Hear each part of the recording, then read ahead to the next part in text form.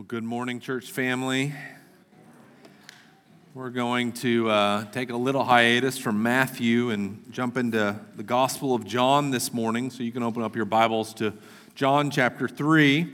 The reason we're taking a little break from Matthew is that for the next 2 weeks I'll be gone across the river to Southern Seminary doing a little bit of teaching. Garrick Bailey will be doing some of that with me as well. And so next week, I think Pastor Chris will be preaching, and then the following week, Pastor Brian. And so instead of jumping into chapter 11 of Matthew and then waiting a few weeks to get back at it, I thought we would start here in John chapter 3, and I'll explain a little bit more why I chose this passage. Well, let's read John chapter 3. Let's read the first 15 verses before us. And if you don't have a copy of the scriptures, right there in the back at the tech booth, we have a stack of Bibles, and you can make sure you can have one of those. And if you don't own a Bible, that can be a gift from us to you. John chapter 3. Listen to this account of Jesus and Nicodemus. John writes and says, "Now there was a man of the Pharisees named Nicodemus, a ruler of the Jews. This man came to Jesus by night and said to him, 'Rabbi, we know that you are a teacher come from God, for no one can do these signs that you do unless God is with him.' Jesus answered him, 'Truly, truly, I say to you, unless one is born again, he cannot see the kingdom of God.' Nicodemus said to him, 'How can a man be born when he's old? Can he enter a second time into his mother's womb and be born?' Jesus answered, 'Truly, truly, I say to you, unless one is born of water and of the Spirit, he cannot enter the kingdom of God. That which is born of flesh is flesh, and that which is born of spirit is spirit. Do not marvel that I said to you, you must be born again. The wind blows where it wishes, and you hear its sound, but you do not know where it comes from or where it goes. So it is with everyone who's born of the Spirit.' Nicodemus said to him, 'How can these things be?' Jesus answered him, 'Are you the teacher of Israel, and yet you do not understand these things?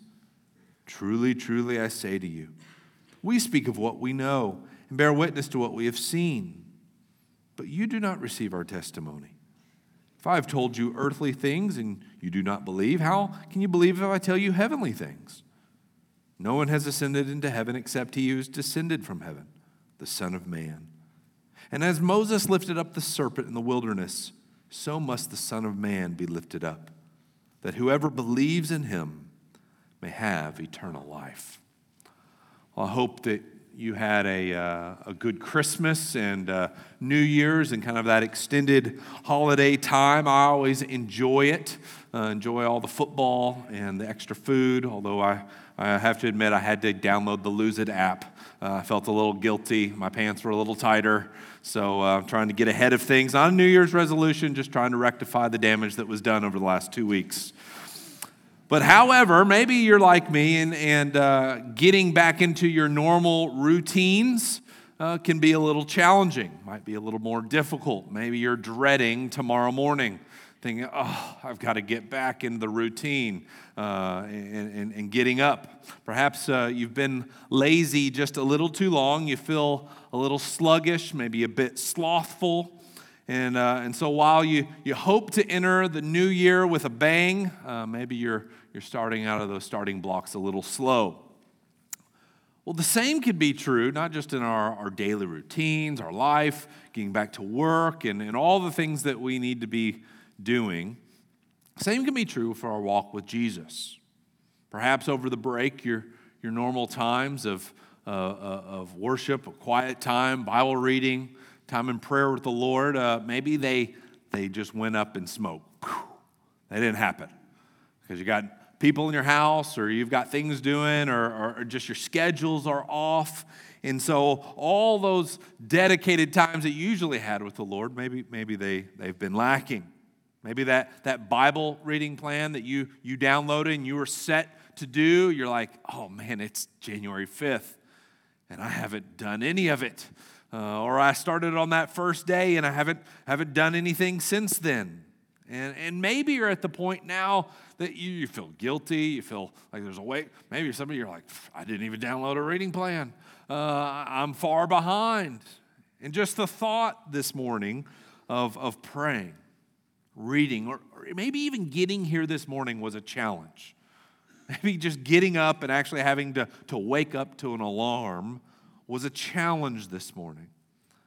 And so what do we do when we get in these spiritual funks? When we're kind of spiritually sluggish and we got to shake off some of the cobwebs in our mind. Well, when I've been in these funks, and I can be honest, over the last 2 weeks, I've been in a little bit of funk. I'm ready to get out of it. I'm glad to be here this morning. Glad to be with you and worship and get in a routine. My Monday started today, so I'm ready to go now.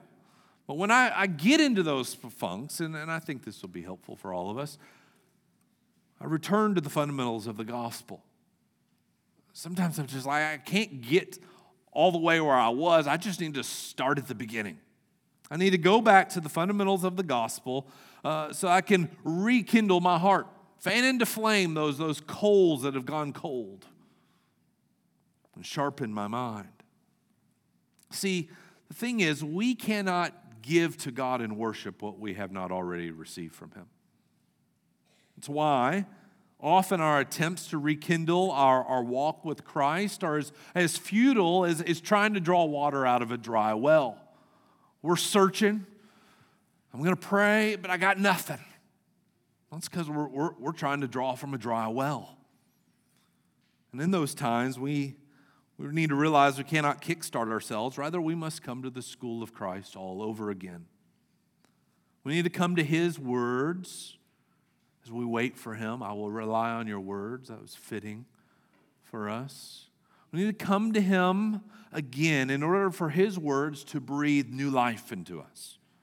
Breathe life into us. We must draw from His well, which, brothers and sisters, is never dry. It's never dry. And so this is what I want us to do this morning from John 3, 1 through 15. I want us to revisit Christ's basic teaching on salvation and eternal life. If you've been in church for any amount of time, this is a familiar text to us. We've heard this story, and I want us to come back to it, to revisit and be refreshed from our Lord and the gospel that we have firmly believed, in order that we may be motivated. Be motivated to worship Him and start the new year afresh, anew, recommitting ourselves to Him this year. Because, brothers and sisters, we never graduate from the gospel. You realize that, right? Some of us, oh yeah, I've heard this before. I'll check out. No. This is the time to check in. If you're checking out, that means you're sluggish. You got the cobwebs going. No, we come to God's word. We come to be refreshed, and we never graduate from the gospel. The gospel is not something that we have merely believed in the past and then we move on to bigger and better things. No, the gospel is the truth we continually believe and continually hold fast to. Yes, there's multifaceted elements to it. It is endless dimensions. But it's this good news, this gospel, which is fundamentally the message of Christ. This word that has been preached to you. And it is a word that causes us to be born again. Born again and enables us to enter the kingdom. And it is this truth concerning the new birth which reminds us that our salvation is from the Lord. That's what we need to be reminded of. Because oftentimes we're saying, I'm going to try and pick myself up by my bootstraps. But when we come back to the fundamentals and we realize my salvation is from the Lord. It's not from me. And where we get so guilty, we bear these weights is because we're looking introspectively, trying to find something in us to get us going. What we find in the scriptures, we come back to these basic truths, the basic truth of the new birth, of being born again, that God has done a good work in us, amen? God has done a good work in us, and He promises to continue that work, to complete that work until the day in which Christ returns. It's this surety of God's glorious work of salvation in us which actually draws us near to Him. That's what pulls us closer. That's what turns our gaze upon him, that we may delight in him. I hope that that's already begun to happen as we sang. Our worship team has led us gloriously in those truths, in those songs, and has filled our hearts, and we've sung to him, and hopefully we've just kind of broken out of some of that funk. But now we're going to come and sit ourselves at the feet of Jesus. Maybe like a little fly on the wall, what it looks like to come in. John does that in his Gospels. He gives us all these private encounters. It's one of the distinguishing marks of John's gospel. In Matthew, Mark, Luke, we get the big crowds. We get the great scenes of miracles. There's some of that in John, but John brings us into the very room, into the one-on-one conversation. So I want you to be like a little fly on the wall. Maybe you could sit on Nicodemus' shoulder, something like that, and you can just sit here and begin to listen. And as we listen, I want us to consider 3 questions about the new birth. Hope these will be refreshing to you. These 3 questions. Number 1, why must you be born again? I'm assuming most of us have been, but some of us haven't. And it's good to remember, even if we have, why must you be born again? Number 2, what does it mean to be born again? What does that even mean? We'll talk about that. And then, how are you born again? Well, let's consider the first question. Why must people be born again? See, often when we come to Jesus' encounters with individuals in the Gospels, we've seen this in Matthew, who does Jesus usually come to? He comes to the lame. He comes to the blind. He comes to the demon-oppressed. We've seen him raise the dead, heal the sick. We've seen him cleanse the lepers. But on this occasion, Jesus doesn't go to one of those people. No, Jesus is now speaking with someone put together.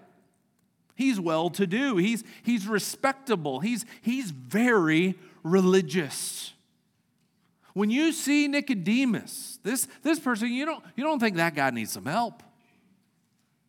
You might even think, man, I'd love to be like him. And for most of us, we're more likely to identify with a Nicodemus.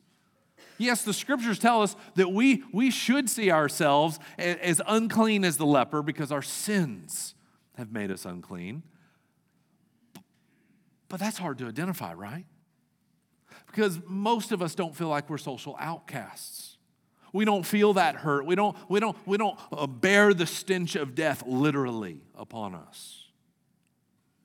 No, we identify more with Nicodemus. We're contributors to society. We work a job. We have friends. Most of us have all our needs met, right? We're not looked at with suspicion when we're walking the streets or we're entering the stores. We're upstanding citizens.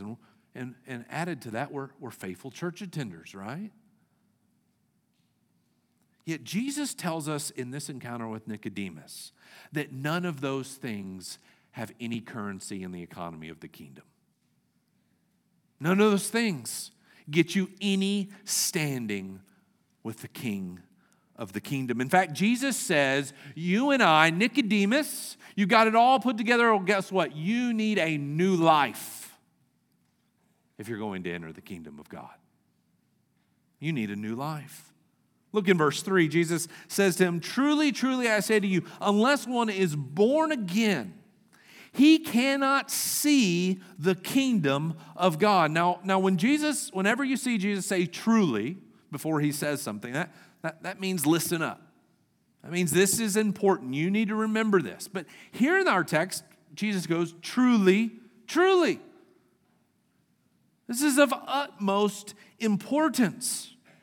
And there's a sobriety to what Jesus says here, isn't there?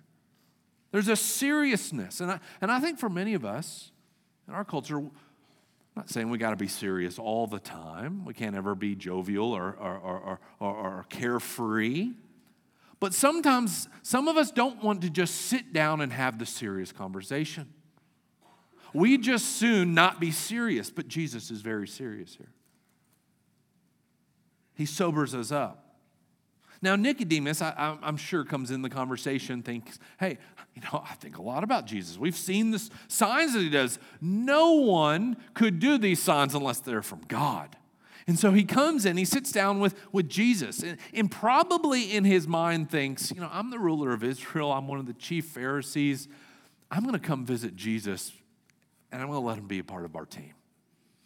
And he thinks he's going to come in and he says, Jesus, he starts telling him all the things. Hey, I'm really encouraged by what I see you doing out there. God must really have his hand upon you. And he's just thinking he's going to have a chill conversation. And Jesus doesn't even acknowledge anything that he says. He says, you need to be born again. You can just imagine, just cuts him off. He's here talking about the game, what's going on. Hey, you're doing great. You need to be born again. Oh, we're going there. Okay. All right, this conversation took a turn. In other words, Jesus tells Nicodemus, as it currently stands, Nicodemus, you're not worthy of the kingdom. That's what he's getting at. Oh, how can that be? And you can see throughout this whole encounter, Nicodemus cannot get his mind around this idea that he's not worthy of the kingdom. He can't get it. Well, why is he not worthy of the kingdom? Well, Jesus tells us in verse 6, he says, that which is born of flesh is flesh. Now, what's Jesus referring to? Jesus is teaching Nicodemus. He's teaching us. We're a little fly on Nicodemus' shoulder, remember? He's teaching us something about our humanity. He's telling us who we are. And what he's telling us in specifics is that we are fallen and that in our humanity we are corrupt. See, what the Bible teaches us is that each one of us is born with a sin nature. We've sung it. Sung it today.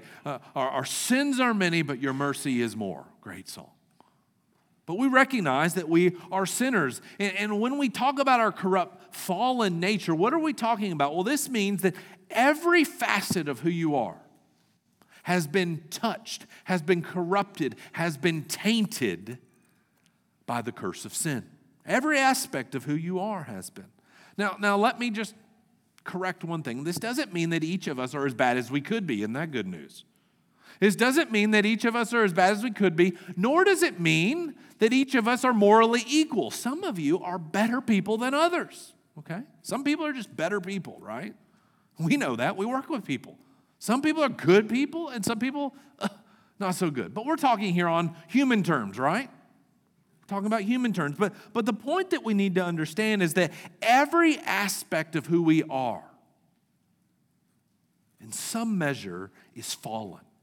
And what that means is that we're bent, we're distorted, we're bent against God's loving rule over us. And I don't have to convince us of that. We know that we are fallen. Paul describes the flesh this way. Jesus talks about the flesh, that which is flesh, gives birth to flesh. Well, Paul unpacks, what is the flesh? What's a theme in the scripture? Well, Paul describes the flesh this way in Galatians chapter 5. Now, the works of the flesh are evident. These are clear. You can see the flesh on full display, Paul says. Here they are. He gives a list. Sexual immorality, impurity, sensuality, idolatry, sorcery, enmity, strife, jealousy, fits of anger. He's not done. Rivalries, dissensions, divisions, envy. Still not done. Drunkenness, orgies, and then he gets tired of it. He says, and things like these. Works of the flesh are evident. He goes on, he says, I warn you, as I warned you before, that those who do such things will not inherit the kingdom of God. Paul's just expounding upon what Jesus merely states here with Nicodemus. Those in the flesh, Jesus says, can't even see the kingdom, let alone enter it. That's what he gets at with Nicodemus. Now, when we read that list of vices, you may not have every one of those boxes checked, right? But you saw yourself in at least some of them, right? At least one of them. And because our human natures are corrupt, they are sinful and fallen, this is why we're enticed by that which God calls evil. When you look at those lists, maybe you fought against those things. You've been, born again, and you're not living according to the flesh. As Paul later says, you walk according to the Spirit, and you're putting to death the deeds of the flesh. But yet I'm often enticed by those things. I'm often intrigued by them. I'm often drawn to them. And it's this allurement that is evidence that each and every one of us is still of the flesh. But do you see the good news in this? Some are like, no, I don't see the good news in that. Where's the good news? Well, here's the good news. It doesn't matter if you're as good as Nicodemus. Nor does it matter if you checked off all the boxes on that vice list. The gospel's for you. The good news is for you. This message of being born again is for you, and you are not outside of the power of God's saving grace. What the Scriptures teaches us is that our sin, we sang it, is no match for the mercy of God. Paul says, where sin abounded, grace abounded all the more. You cannot out-sin the grace and mercy of God.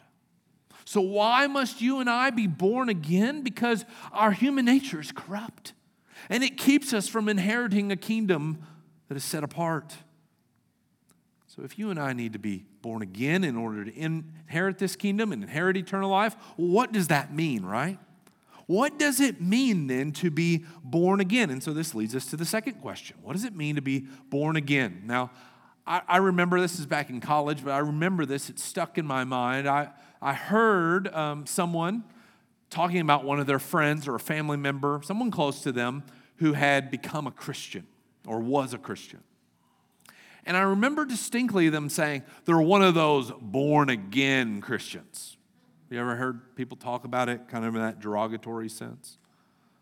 Everybody, we're in class at the University of Kentucky, and everybody's like, oh gosh, one of those.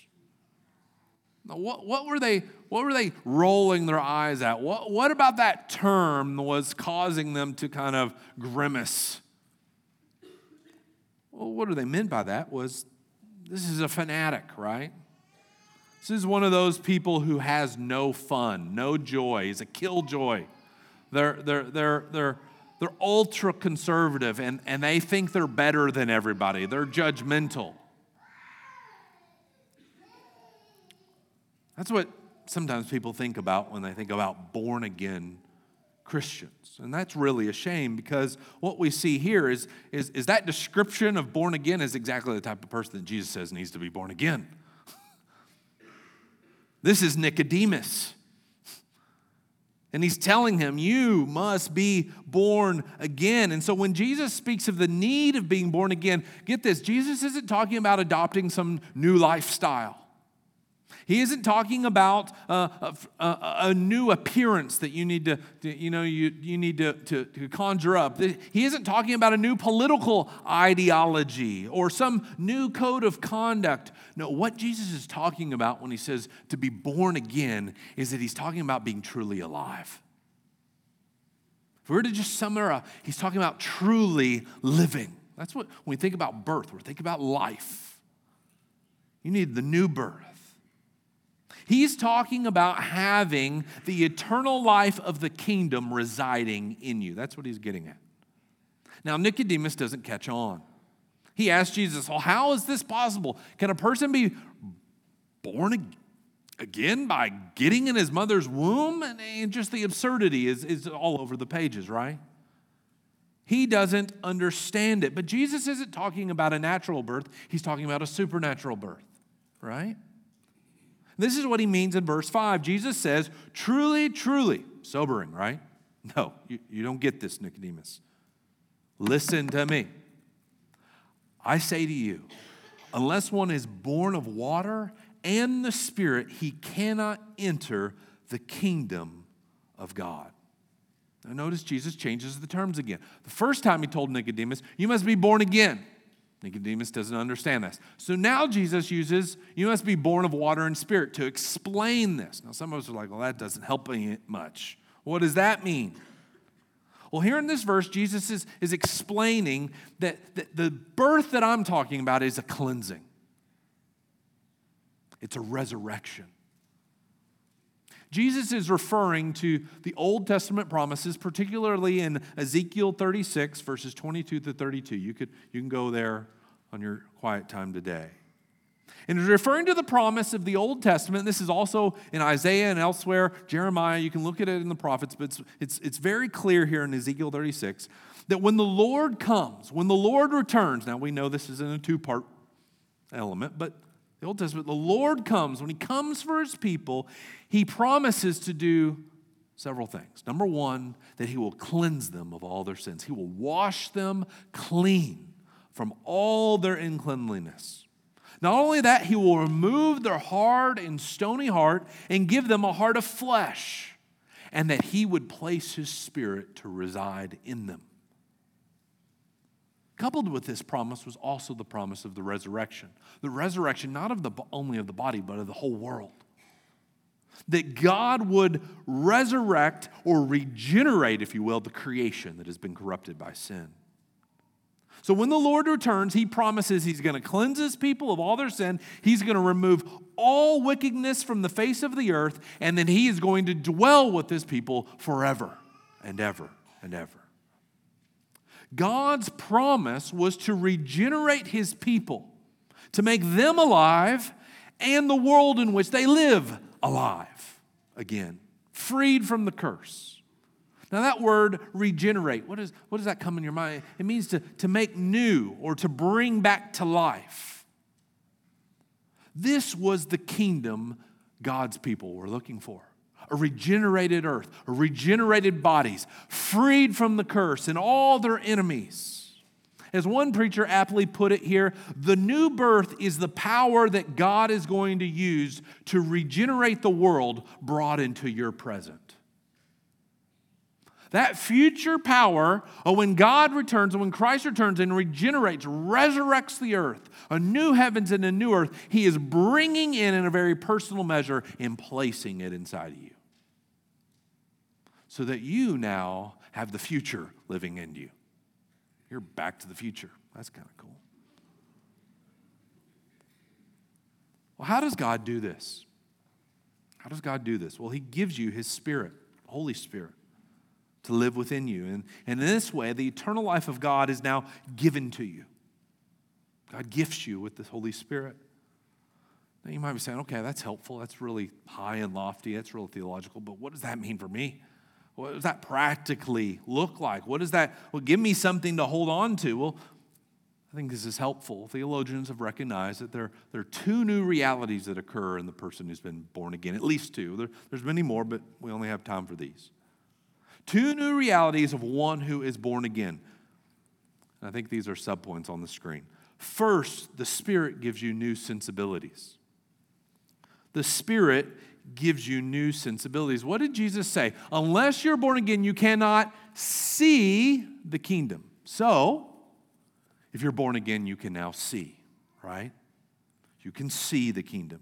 You can see what you previously weren't able to see. In particular, Paul talks about this in 1 Corinthians 1. You no longer see the cross as foolishness to you, but now as the power of God for your salvation. Now, what does it mean to look at it as foolishness? Indifference, it could be.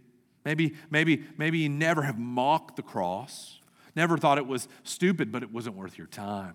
You didn't see what the big deal was. But when you were born again, the cross is your life. The power of the cross. This isn't just a story. This is God giving his son for me. And your eyes are open and you cherish the cross in a way that you never cherished before. Both now your heart and your mind are open to new spiritual realities of salvation which you were previously blinded to. Now, this could happen in multiple ways. Maybe you grew up in church your whole life and you heard these things, but it never made any sense. It was like Charlie Brown's mom. Wah, wah, wah, wah, wah, wah, wah. Right? You're listening to the sermon, his mouth is moving, but I'm not hearing anything. And then the lights turn on. No more Charlie Brown's mom. You begin hearing.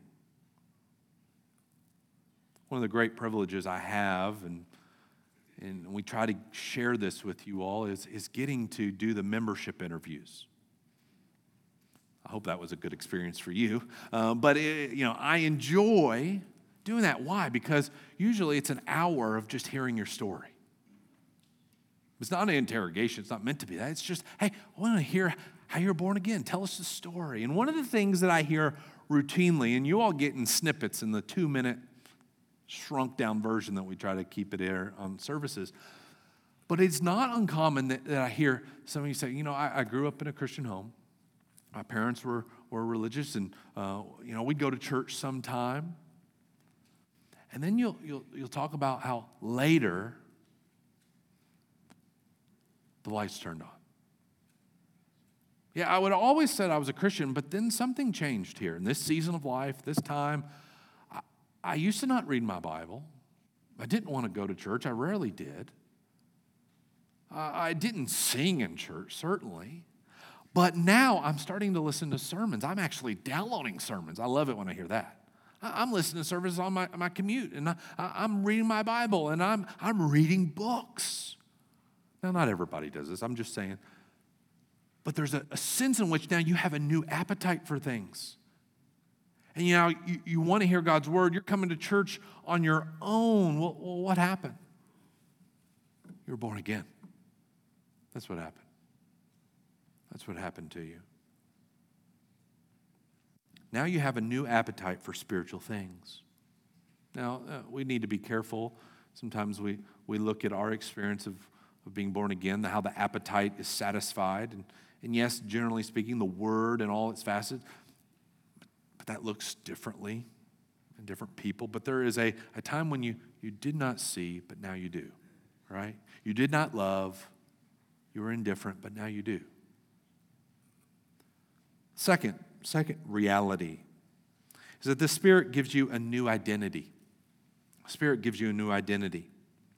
Now, it's built within each and every one of us as creatures made in the image of God that we're created to worship. We're created to find value and worth in something or someone.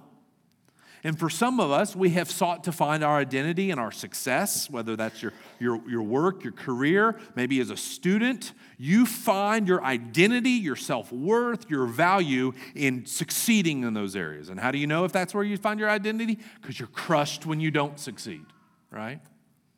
Others find their value in a spouse or in having a family, relationships. If I could have this, then I'm complete, right? And when those relationships let you down, you're absolutely crushed because you found your identity in them. Others still measure their worth based on their religious achievement. And it crushes you when you don't meet your own expectations. All these things aren't necessarily bad. Relationships are good, success in your work and all those things.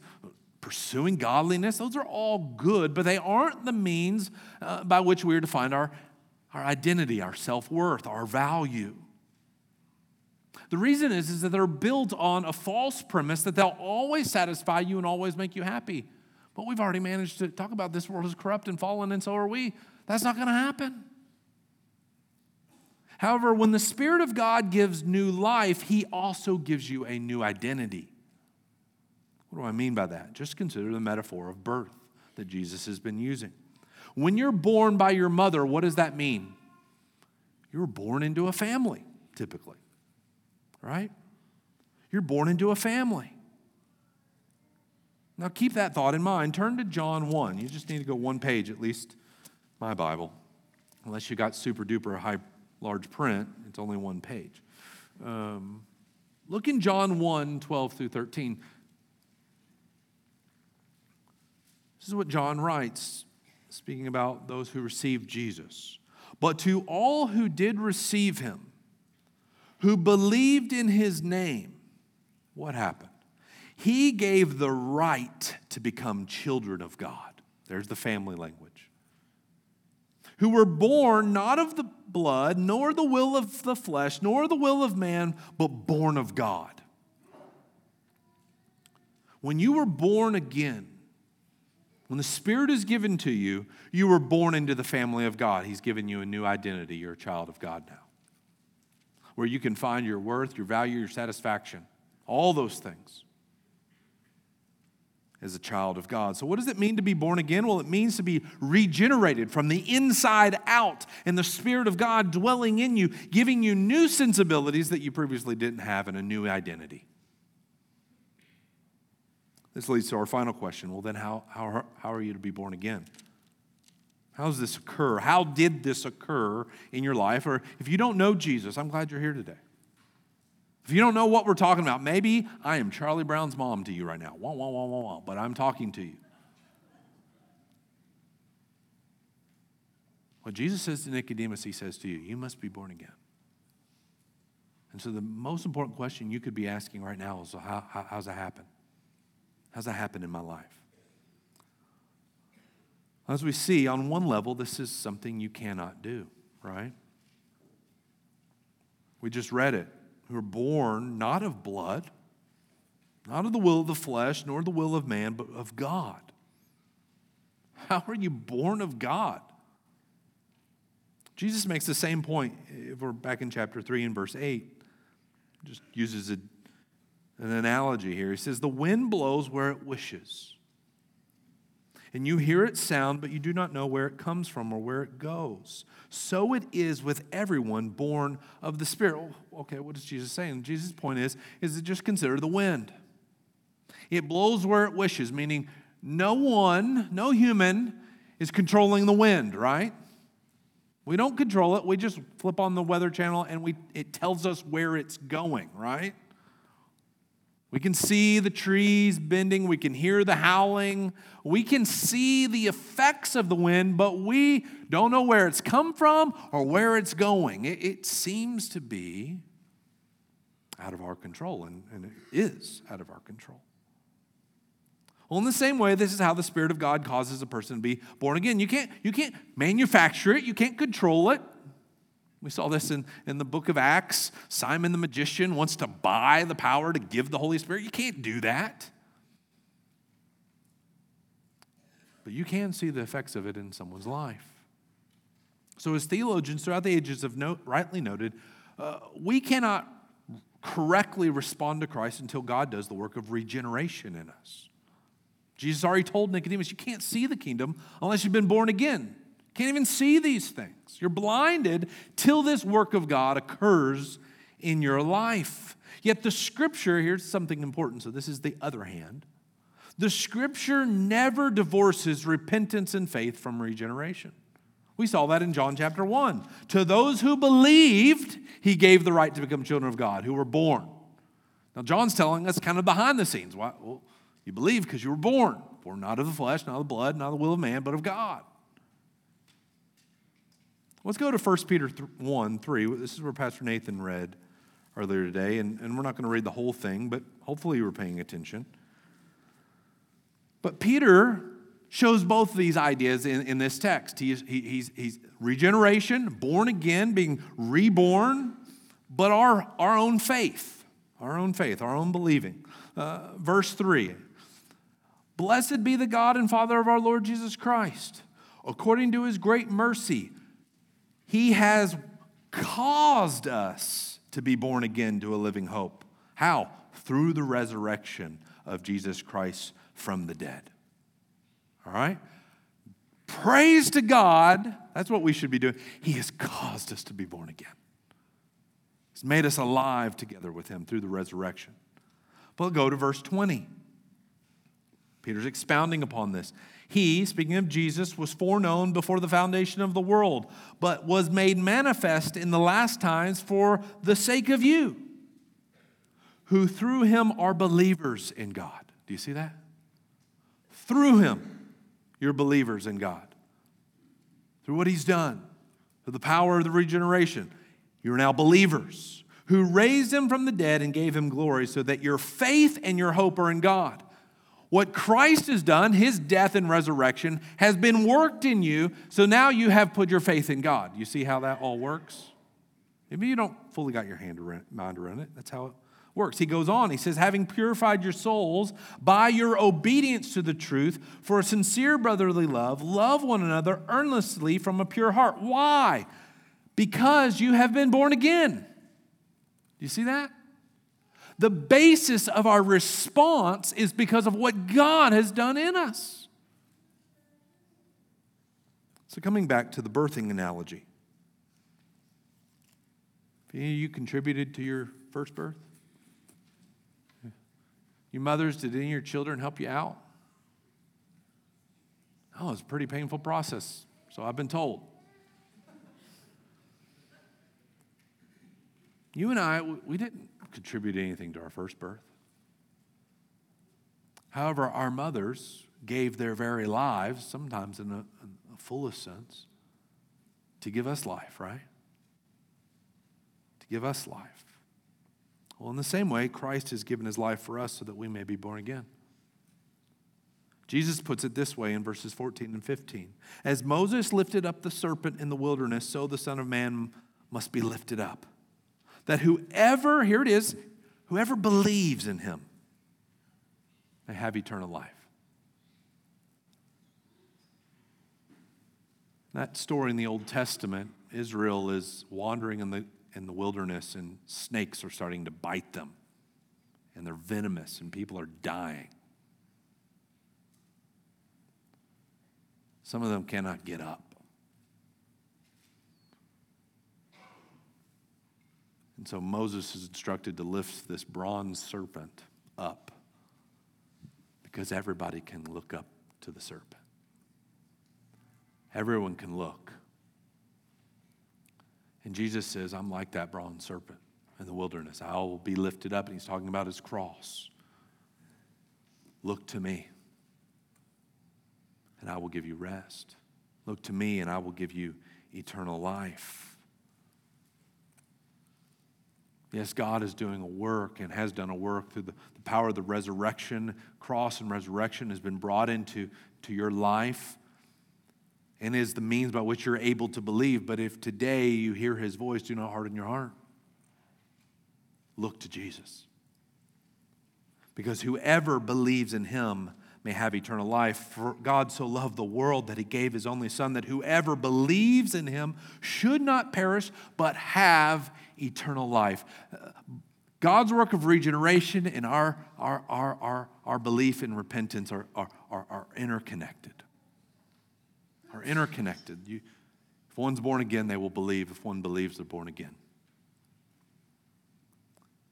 And so if you've not believed, call upon the name of the Lord so that you may be saved. Because unless you are born again, Jesus says you will not enter the kingdom of heaven. So this is my prayer for us today as we close. If you're a believer, you've been a believer for any amount of time, I hope this has just been refreshing to your soul. Salvation is of the Lord. This is what he's done for me. And my prayer is that this morning the Spirit has given you ears to hear and eyes to see and a heart to receive the good news of Christ's kingdom. I hope you see that the new birth is God's gift to you, that when you were otherwise helpless in your sin, he gave his Son for you.